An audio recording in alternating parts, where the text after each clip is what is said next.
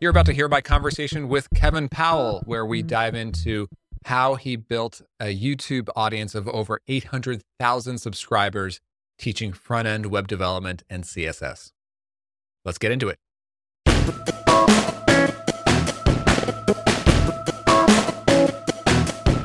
Hey, here's my real-time-ish update for you, and I'm recording this one on May 6th, 2024.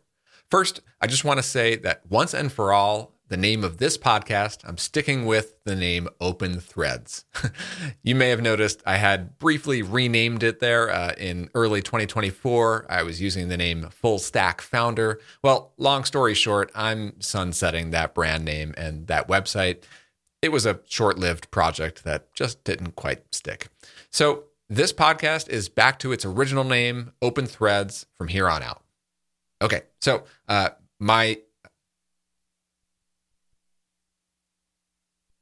for my update, my main focus now continues to be instrumental products. That is my product studio where I partner with clients mainly on UI and UX work. And I specialize in designing modern interfaces for SaaS companies. And I deliver my designs in the form of coded HTML and Tailwind CSS templates and components. So that's the main service that I've been working with a couple of clients lately on, and it's something that I continue to really double down on the rest of this year. Other than that, I'm spending the rest of my time building out some new software products of my own to add to my small portfolio. My main SaaS product, Clarity Flow, continues to run smoothly with my small team, and we're always working on some improvements there.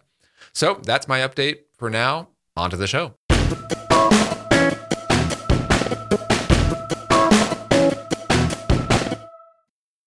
So I'm about to roll my conversation with Kevin Powell. I was meeting him for the first time. We recorded this conversation on December 7th, 2023.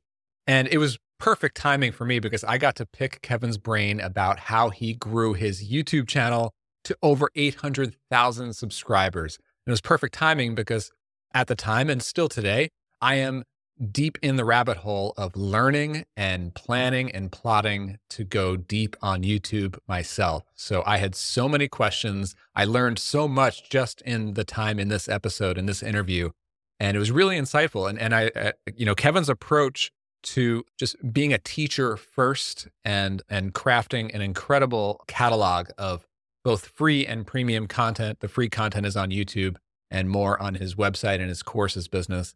Yeah, he has such a great approach to having providing a really quality product on YouTube. And I really got inside how he goes about doing that. So I think you're really going to enjoy it. Here is my conversation with Kevin Powell. Enjoy.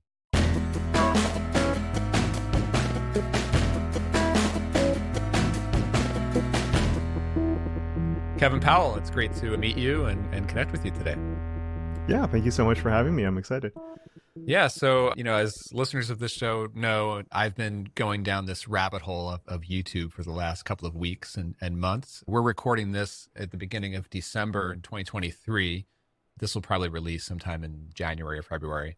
And, I'm currently in this, again, like this rabbit hole where I'm doing a ton of research and learning and planning and plotting for my own YouTube channel. And so I'm really excited to talk to you and maybe pick your brain about how you've grown your incredibly successful YouTube channel. So why don't we, how do you sort of like introduce what you do and like where do you usually point people first if someone is just meeting you for the first time? Yeah, I generally say that I help people fall in love with CSS. And if I can't get them to fall in love with it, I'm hoping to at least help them be a little bit less frustrated by it.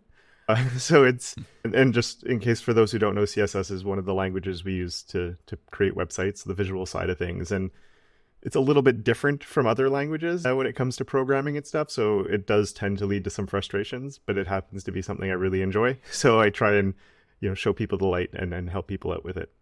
Yeah, I'm also personally a front-end person, CSS person first before everything else in my stack that I've learned. Like that's how I actually started my career, 15 plus years ago, kind of banging my head against the wall with IE6 and all that kind of fun stuff.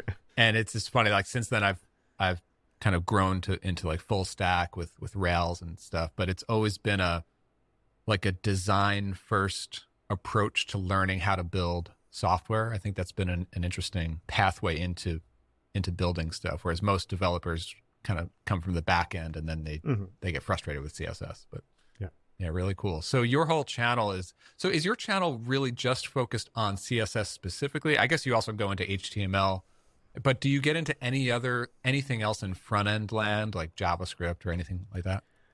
So really, the focus is definitely CSS, and then, as you said, I do sort of. I mean, you have to have some HTML, where the CSS doesn't do anything. So I do get into that. I touch on accessibility, and when the time calls for it, I will touch on JavaScript. It is something people are always asking for more of in the comments, because they sort of, when somebody likes somebody's teaching style, they're sort of like, "Can you teach this other subject too?" And I'm like, "Well, I'd rather stick to what I know really well."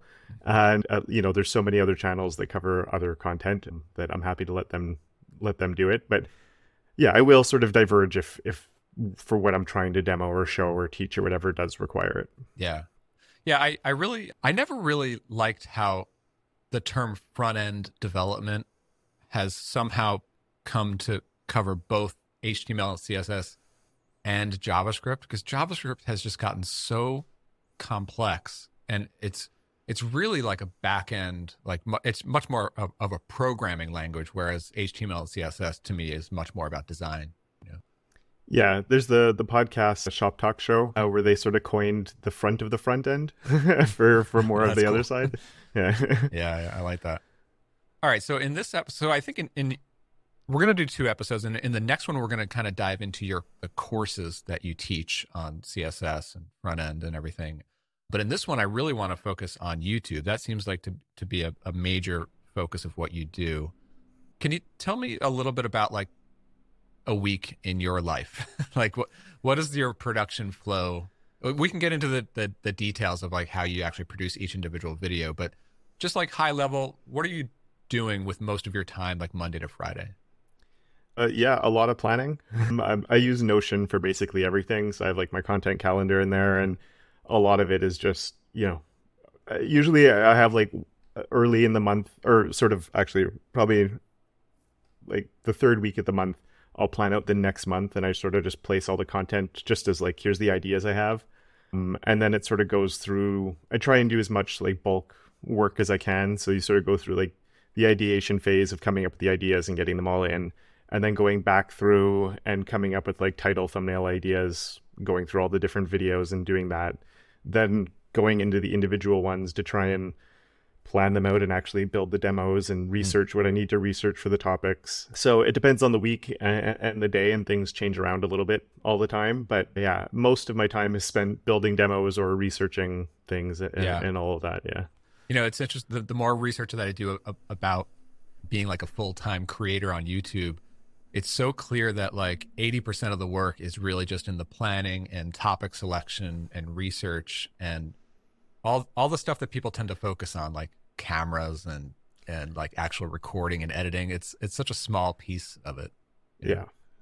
How much are you actually producing in like each week? Just looking at your channel, like you're publishing a lot each week. So like, are you like recording more than one video in a week? Like what does this look like? Yeah, so I do 2 long form videos and 1 short every week. The shorts are really easy when you're limited to 60 seconds. So usually for those ones, since that's the easy one, I'll start there, where that's usually I'll find a day in the month when I'm, and do all of them for a month, basically, because you can do 4 ideas. I can write the scripts for them. I can research everything. I can record them and edit them all within a day to get 4 or 5 of them done. It's not that bad. Right.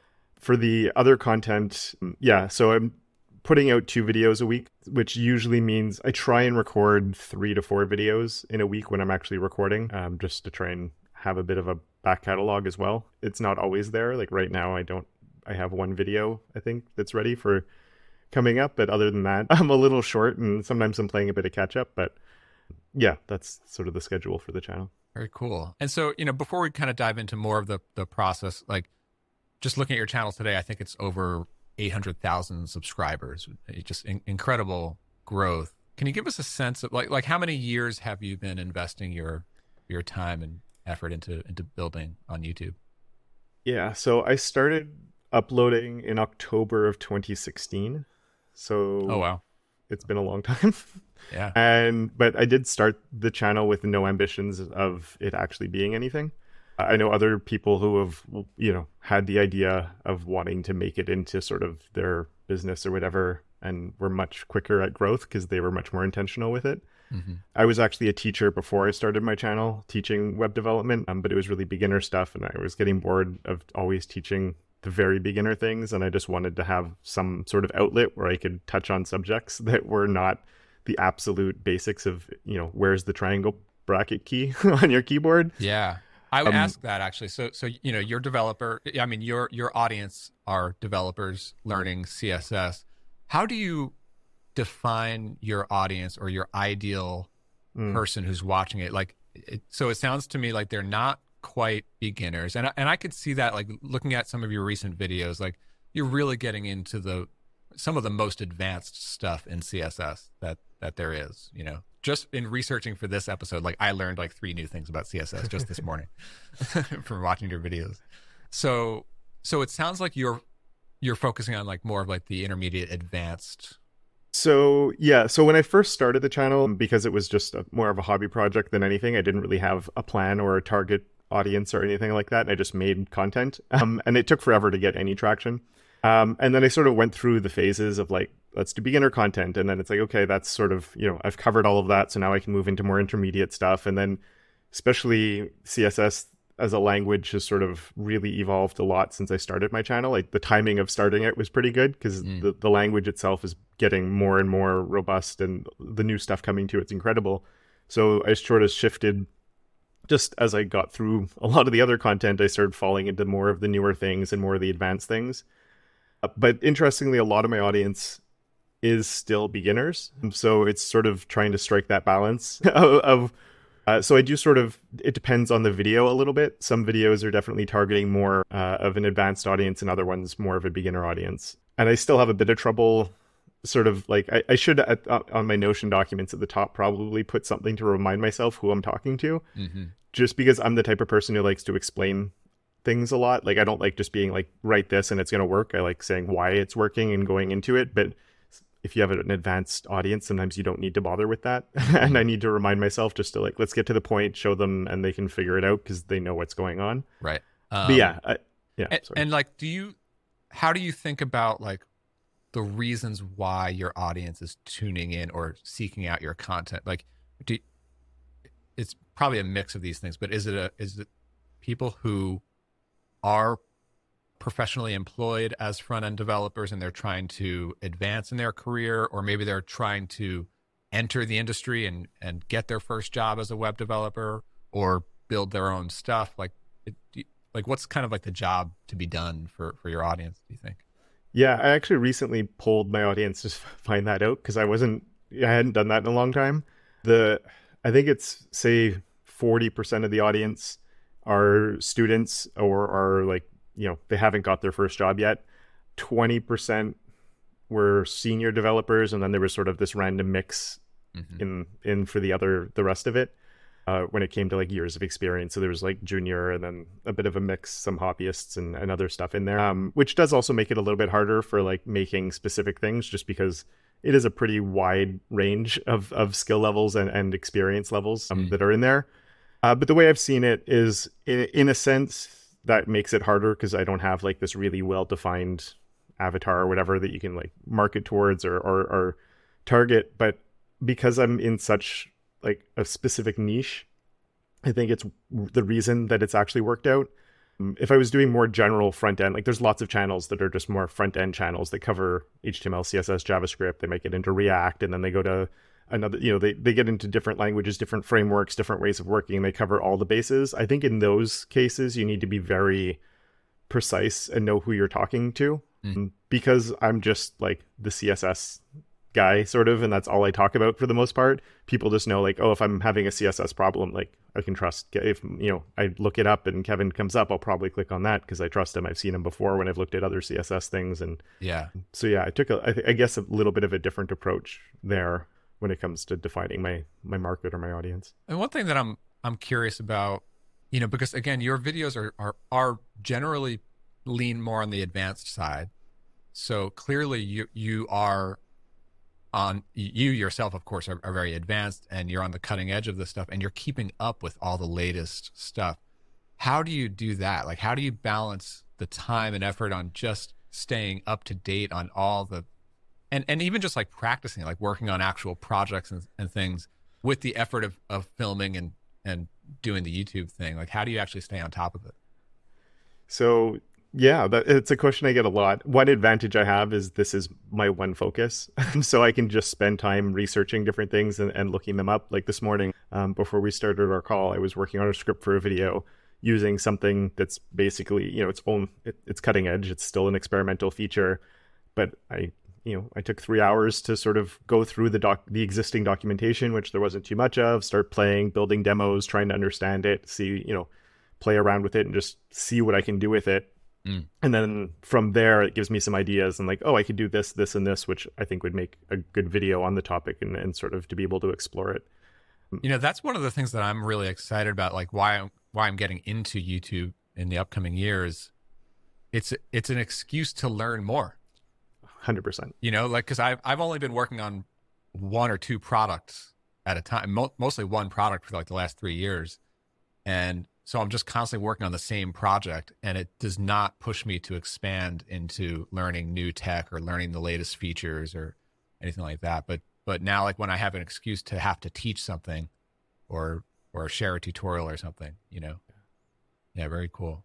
Yeah. And it'd just be like, sometimes I'll see somebody, I follow a lot of people that are on like that work for the browsers. So like they'll tweet some cool upcoming feature or something and show a quick thing and like, oh, I'm going to spend the next couple hours just learning about that because that looks cool. And, most people don't have that opportunity to be able to do that. So it's fun that it's an easier for me to be able to keep up with it all. For sure. So I want to go back to choosing topics and planning topics. Again, we talked about how much of how important that is. And it seems like it takes up a lot of your time, as it should. So how do you think about this? Like, first of all, like where do like ideas for new topics even come from for you? And then how do you choose which ones are worth creating videos for? Another maybe related question there is search-based intent versus topics that maybe just the algorithm will serve up because somebody's interested in that area. Like, how do you kind of balance all that stuff? Yeah, that's a great question. The first thing I do is I always focus on just making sure it's things I'm interested in talking about. I don't think I could be going on 7 years of making content if it was topics that I wasn't excited by. And so like first and foremost, I just find things I think are interesting as topics that I write down on my list. So like I said, I have my content calendar. At one point when I'm getting close to the end of the month, I just go through and plug in ideas. Or actually, I have one file where I'll write all my ideas down, and then I sort of just plug those into the calendar, which is the first step that I do. And usually, I'm trying to be a little bit more intentional also with like having a bit more beginner content. So I sort of make sure I have some beginner stuff in there because a lot of my early content was, and then I just completely stopped. And I'm like, well, there's lots of beginners around still, so I should be, and things have changed. So I'm trying to be more intentional with that. And especially with CSS, and like really so many frameworks these days. I often think about like somebody who's just learning for the first time today in 2024. I mean, you're missing out on so much history. Like it was so much harder 5-10 years ago. Yeah, exactly. Like, I'm so jealous of people that start now because it's so easy. Right? Yeah. Now, once I've done that, and I go through a like ideation phase of just here's stuff I'd like to talk about, and then the next step is going through and giving all of those or finding titles basically that would work for a YouTube video. And that sort of lets me know if I have an idea that would work or not. Because again, it does depend if you're doing a search-based video or not. Search can be a good way to grow the channel long-term just because the videos often start really slow. You won't get a lot of traction, but start really slow. You won't search. It just brings the most of my videos were definitely search-based ones and was probably partially why the channel was very slow to start and then slowly built up momentum. So you mentioned like the title and I guess you're also thinking about the thumbnail up front before you even like get into scripting and everything. Exactly. Can you tell me more about that? Like how do you how do you craft titles? Do you have like a certain formula or things to look for or anything like that? I mean, it really depends on the topic. I try not to be too like clickbaity, just because people get turned off by that. But it's sort of finding that if there's certain topics where you can sort of straddle that. I think it's Veritasium called it legit bait, where it's like if you can pique their interest but actually deliver like valuable content, then that's fine. So it's sort of trying to like straddle that thing. And it also depends, like if it's going to be something that I think is more of a search result one, like I did one on background images where I knew it would do well long term because I'd had a really old video on background images as part of a series. It was one of my first videos that I ever put up. And it was like the one video in that series that consistently got views. And it was just pulling in tons of views from search. And I'm like, well, the video is 6 years old now. My recording's better. Everything I'm doing is better. I should probably redo it. And also sort of, I talked about a few new things that I didn't mention in that video.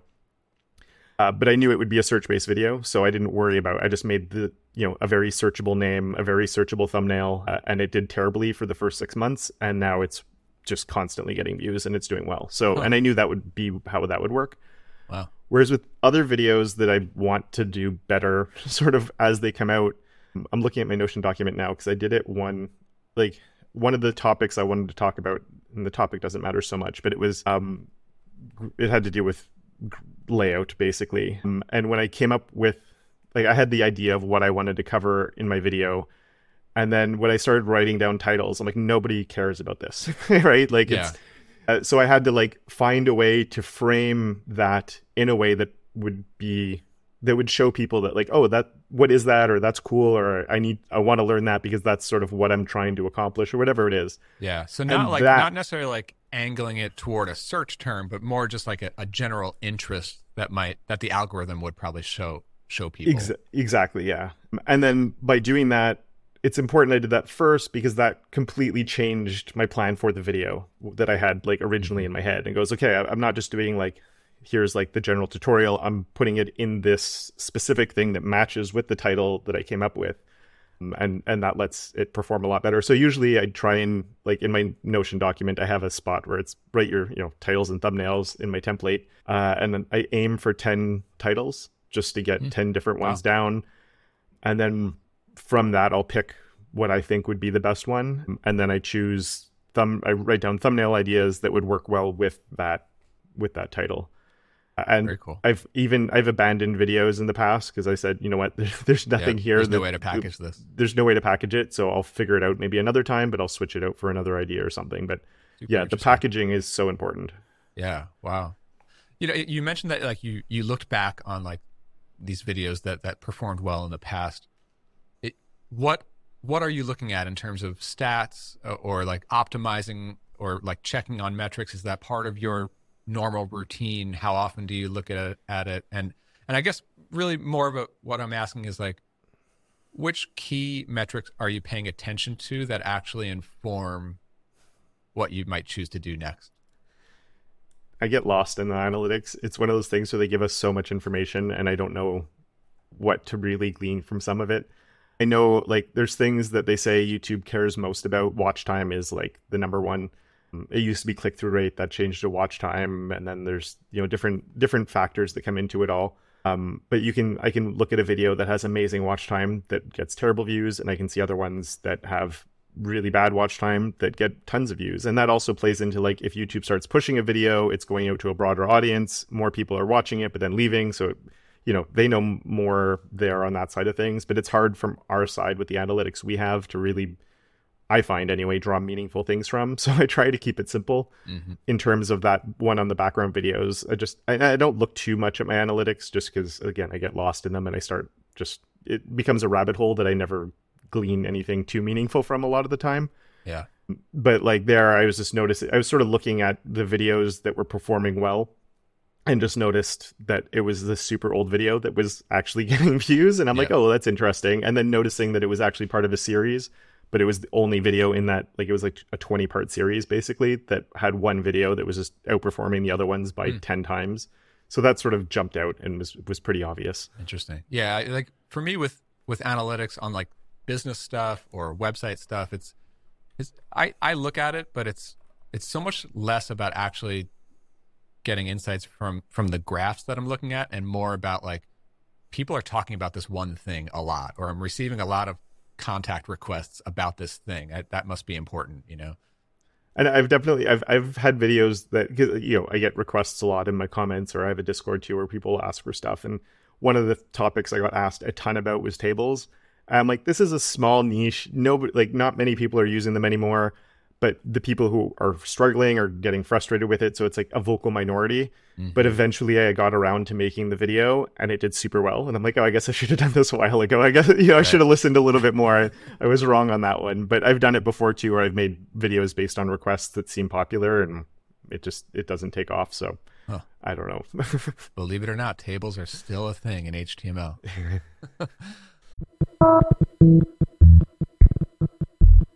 Hey, real quick. This podcast is sponsored by Instrumental Products. That's my product studio where I and my small crew, we take new product ideas from concept to launched. I'm a full stack product designer and developer, and I love collaborating with fellow founders, creators, and SaaS companies to bring that spark of energy into new product ideas. Think of Instrumental Products as your shortcut to shipping that next idea and getting it into the hands of your customers as efficiently as possible. Got something to ship? Let's talk. Visit instrumentalproducts.com to learn more. So you've got your topics all kind of organized and queued up in Notion. You've decided on like, this is your next topic to go forward with, and you've got a pretty good idea, or you've got a bunch of options for a title and thumbnail. How do you get into like scripting and planning the video? And, you know, the other thing that I'm kind of curious about is you're teaching code. So what does your workflow look like in terms of like preparing a project to show and like demonstrating code and making that all look kind of clean and concise on video? Yeah, it depends a little bit on how familiar I am with the topic. If I'm doing something that I know really well, then it's a little bit faster and easier because I sort of will have an idea right off the bat, and I'll build a demo to make sure everything's there and then jump into it basically. As I said, I was working on a video, or I'm planning a video for a couple weeks from now, and for that one, because it's a new cutting edge thing, I'd never used it before, so I'm doing a lot more research. I'm reading the docs on it, and I just have like my script area open, and I'm just jotting down sort of the different points that I'm coming across. And the whole time I'm getting ideas like, oh, I could do this with it, or I could do that with it, and trying to think of like, what are the ones that would actually be of interest to people? Like what of this is something that someone would want to like glean from it, or use a use case for this type of thing. And then I'll build a demo or a couple of demos around that. Just so I'm, just writing code on my own, making sure it works, planning everything out. And then trying to also like just take that and like then go back over it basically and do like the logical steps in point form usually. My scripts, my intro is really well scripted. So like the first 30 seconds where I'm saying hi, I script that out basically word for word. Mm-hmm. And then after that, I just have bullet points to make sure like, don't forget to talk about these things as I'm going through the video. And that's, and then I base it all on usually one demo or multiple little demo files or something like that I've already built ahead of time. Very cool. So I've got a bunch of like other like kind of like maybe like quick questions. I hate the term like rapid fire questions because there's no such thing as that on a podcast. But a couple like smaller things that I want to touch on. Well, first of all, I just wanted to ask about your editing process and post production. So like you finished recording the footage. Do you outsource the editing to someone else? What does that look like? Yeah, I hired an editor, I'll say 6 months ago for the first time. So until all recently, those years and just doing it yourself, huh? And it was one of those things where like I was like, well, the editing's simple enough that, and it's pretty straightforward. So like, is it really going to save me much time if I'm getting someone else doing it? But after talking to a lot of other people that were like, the first thing you should do is hire an editor, and you should have done it 5 years ago. I finally said, you know what, I'll give it a try, and I should have done it 5 years ago. Even though I'm doing coding stuff, my editor knows nothing about the code, but because it is tutorials, basically, it's like here, you're just following along with me, or I'm showing something. Yeah. Like it's pretty obvious if I make a mistake, and I'm like, or if I do something and I muck up, I'm just like, oh, we'll just take out the last like 2 minutes or whatever, and then I keep on going. It's almost better that the editor is not technically experienced, because if the tutorial like somewhat makes sense to him, then you know it all makes sense, right? Yeah, exactly. Yeah. And sometimes he writes back, he'll send me a thing being like, I have no idea what just happened here. Can you, like, where should I make the cut, or what's because I just fumble around for a little bit, and he's like, where should I splice it? And I'm like, oh yeah, sorry about that. But most of the time it goes really smoothly, because again, the editing I don't have, like, it's not like I'm doing vlogs or something that have intent. Those tend to need some pretty good editing these days, or whatever. Like if it's day in the life or anything like that, like the production quality of so many channels is so high now that I think in those, to be able to like compete, you need to be up there. Whereas if it's just a screen recording, it's a little bit easier on that side of things. Yeah. So I also wanted to get into long form videos versus shorts. I noticed that you're definitely doing both. And so again, I'm sort of like researching and planning, and shorts are pretty new to me as a consumer on YouTube. I almost never watch shorts. I always watch long form stuff. And I've been thinking and sort of learning from folks like if you don't really intend to be super strategic with YouTube shorts, just don't do them and just focus on long form. Don't try to do both. I'm curious to know like your thoughts on the two, and like, are there differences in the type of audience that consumes shorts versus your long form? And yeah, how do you think about all that stuff?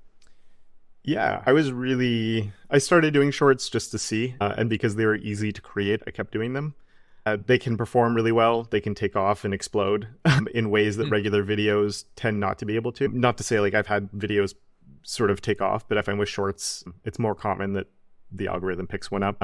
So are they like separate topics, separate recordings from your long form stuff? Yeah, I know some channels can be successful with like just repurposing content. I find I can't do it because it's a lot of work to take try and clip together 60 seconds of a long form tutorial, whereas just I can take the idea that I did there, condense it down into something really small and record it, and it's so much faster just doing it that way. And I record it vertically, and I make sure the code's big enough and all of that. So I definitely can be a bit more, and it makes it easier to find like topics that I think work better with shorts. The one thing that surprised me actually though was, I'm trying to find it in my analytics now and I can't, but they actually give us, the one thing with shorts is you don't really get a lot of subscribers from it. I was actually just going to ask, like, so even if something goes viral on shorts, does that convert into subscribers? It doesn't, but at the same time, subscribers are really like a vanity stat on YouTube. They don't mean much these days. It used to be like you needed subscribers because most views came from your subscribers, whereas these days that's not necessarily true. If somebody watches a couple of your videos, you end up on the home feed for them when you put out something new, or to start showing old videos that were popular of yours on their home feed. That's where you want to be, because that's where most views are coming from on YouTube.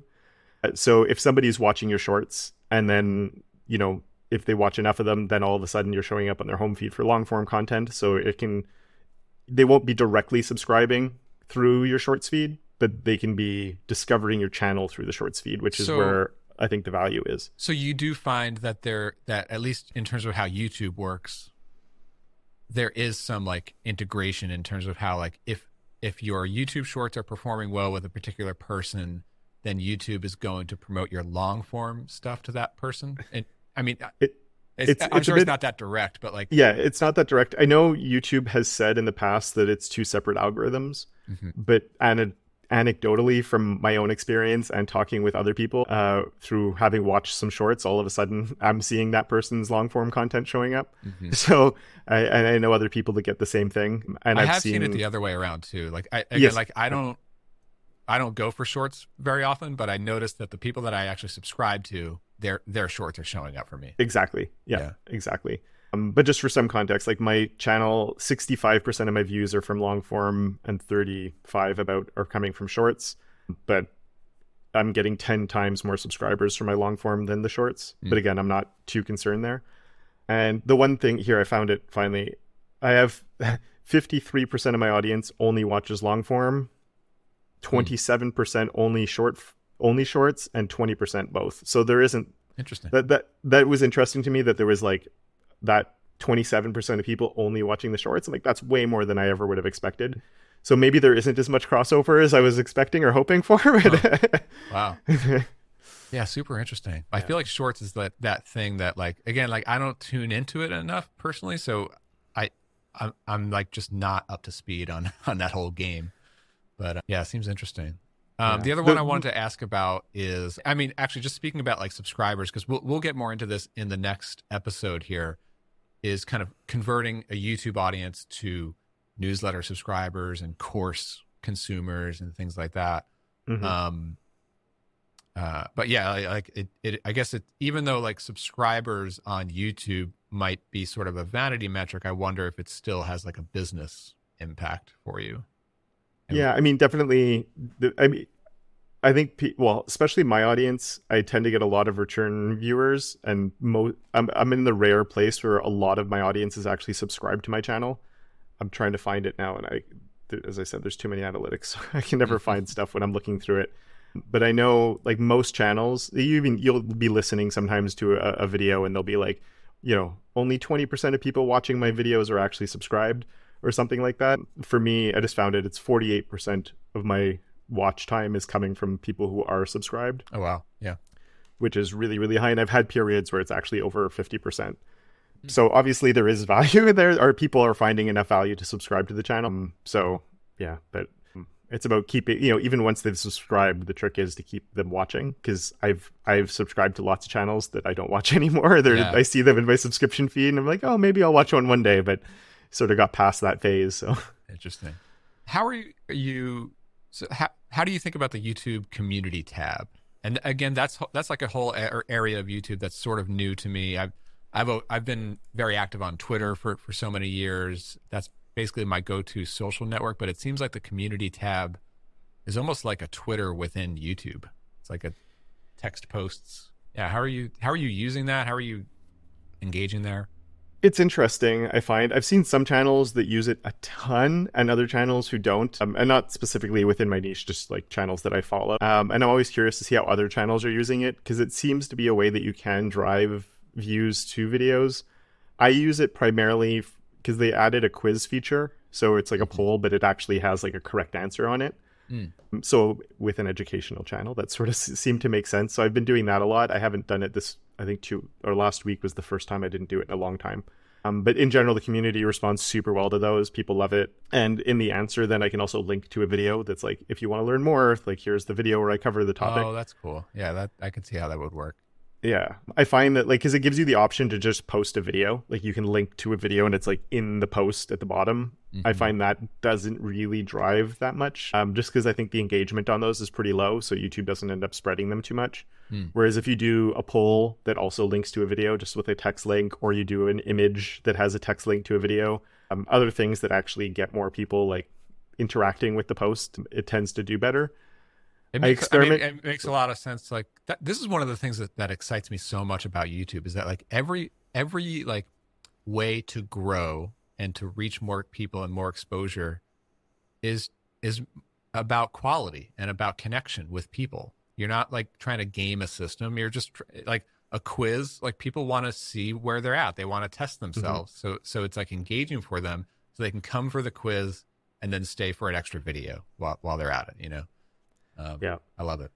And I did experiment for a while, just like linking off to older videos. I was doing like 2 or 3 posts a week and I tried like doing it with images and polls and different stuff, just to see if I could like drive.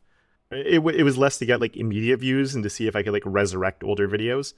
And it would give a little pop, like, you'd get a little rise in that video for maybe 2-3 days, but nothing substantial. And then it would sort of just peter back out to whatever it was doing before.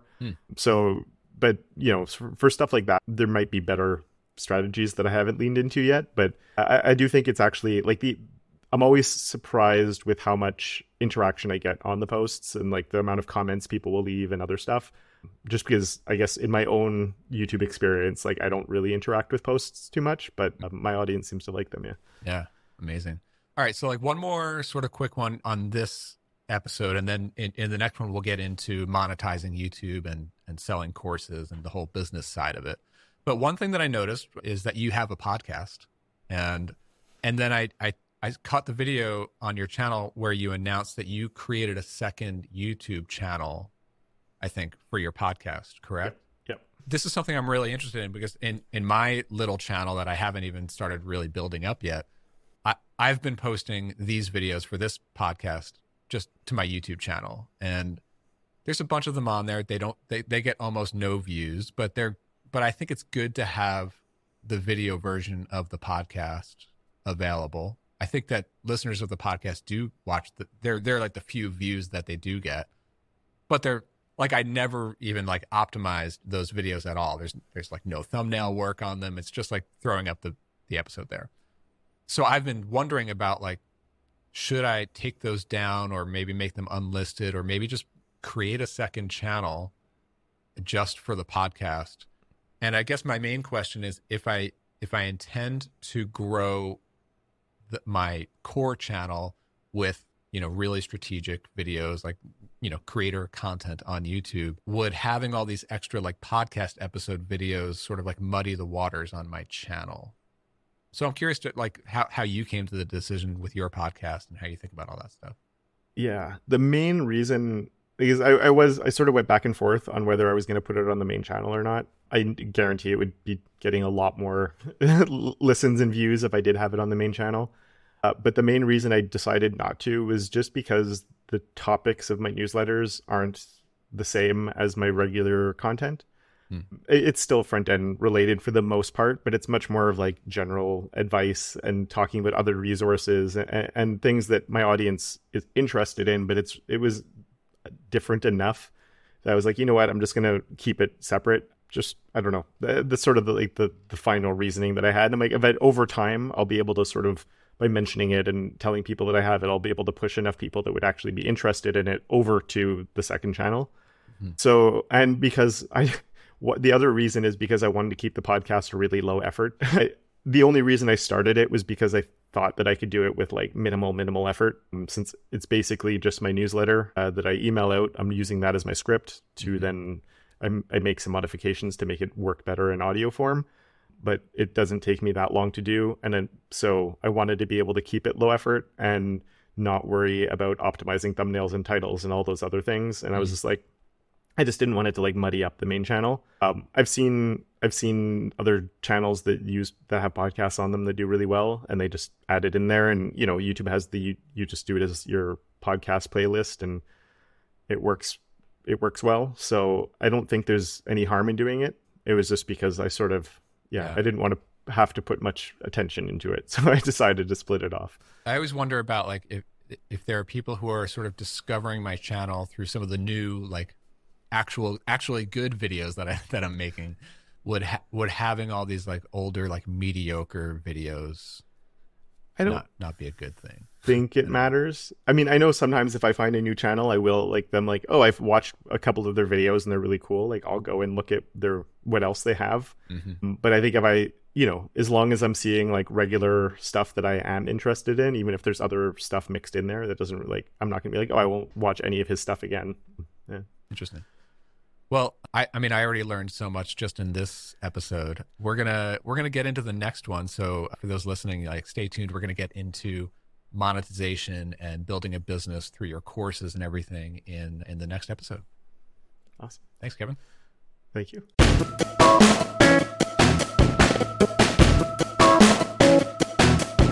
That does it for today's episode of Open Threads. What'd you think? Let me know on Twitter or X. I'm at CastJam. And you can find the full videos for all episodes of Open Threads on the YouTube channel for this podcast. That's youtube.com/openthreads. One more thing. I'd really appreciate if you'd give this podcast a 5-star review on iTunes. That helps a lot. Thanks for listening. I'll see you on the next one.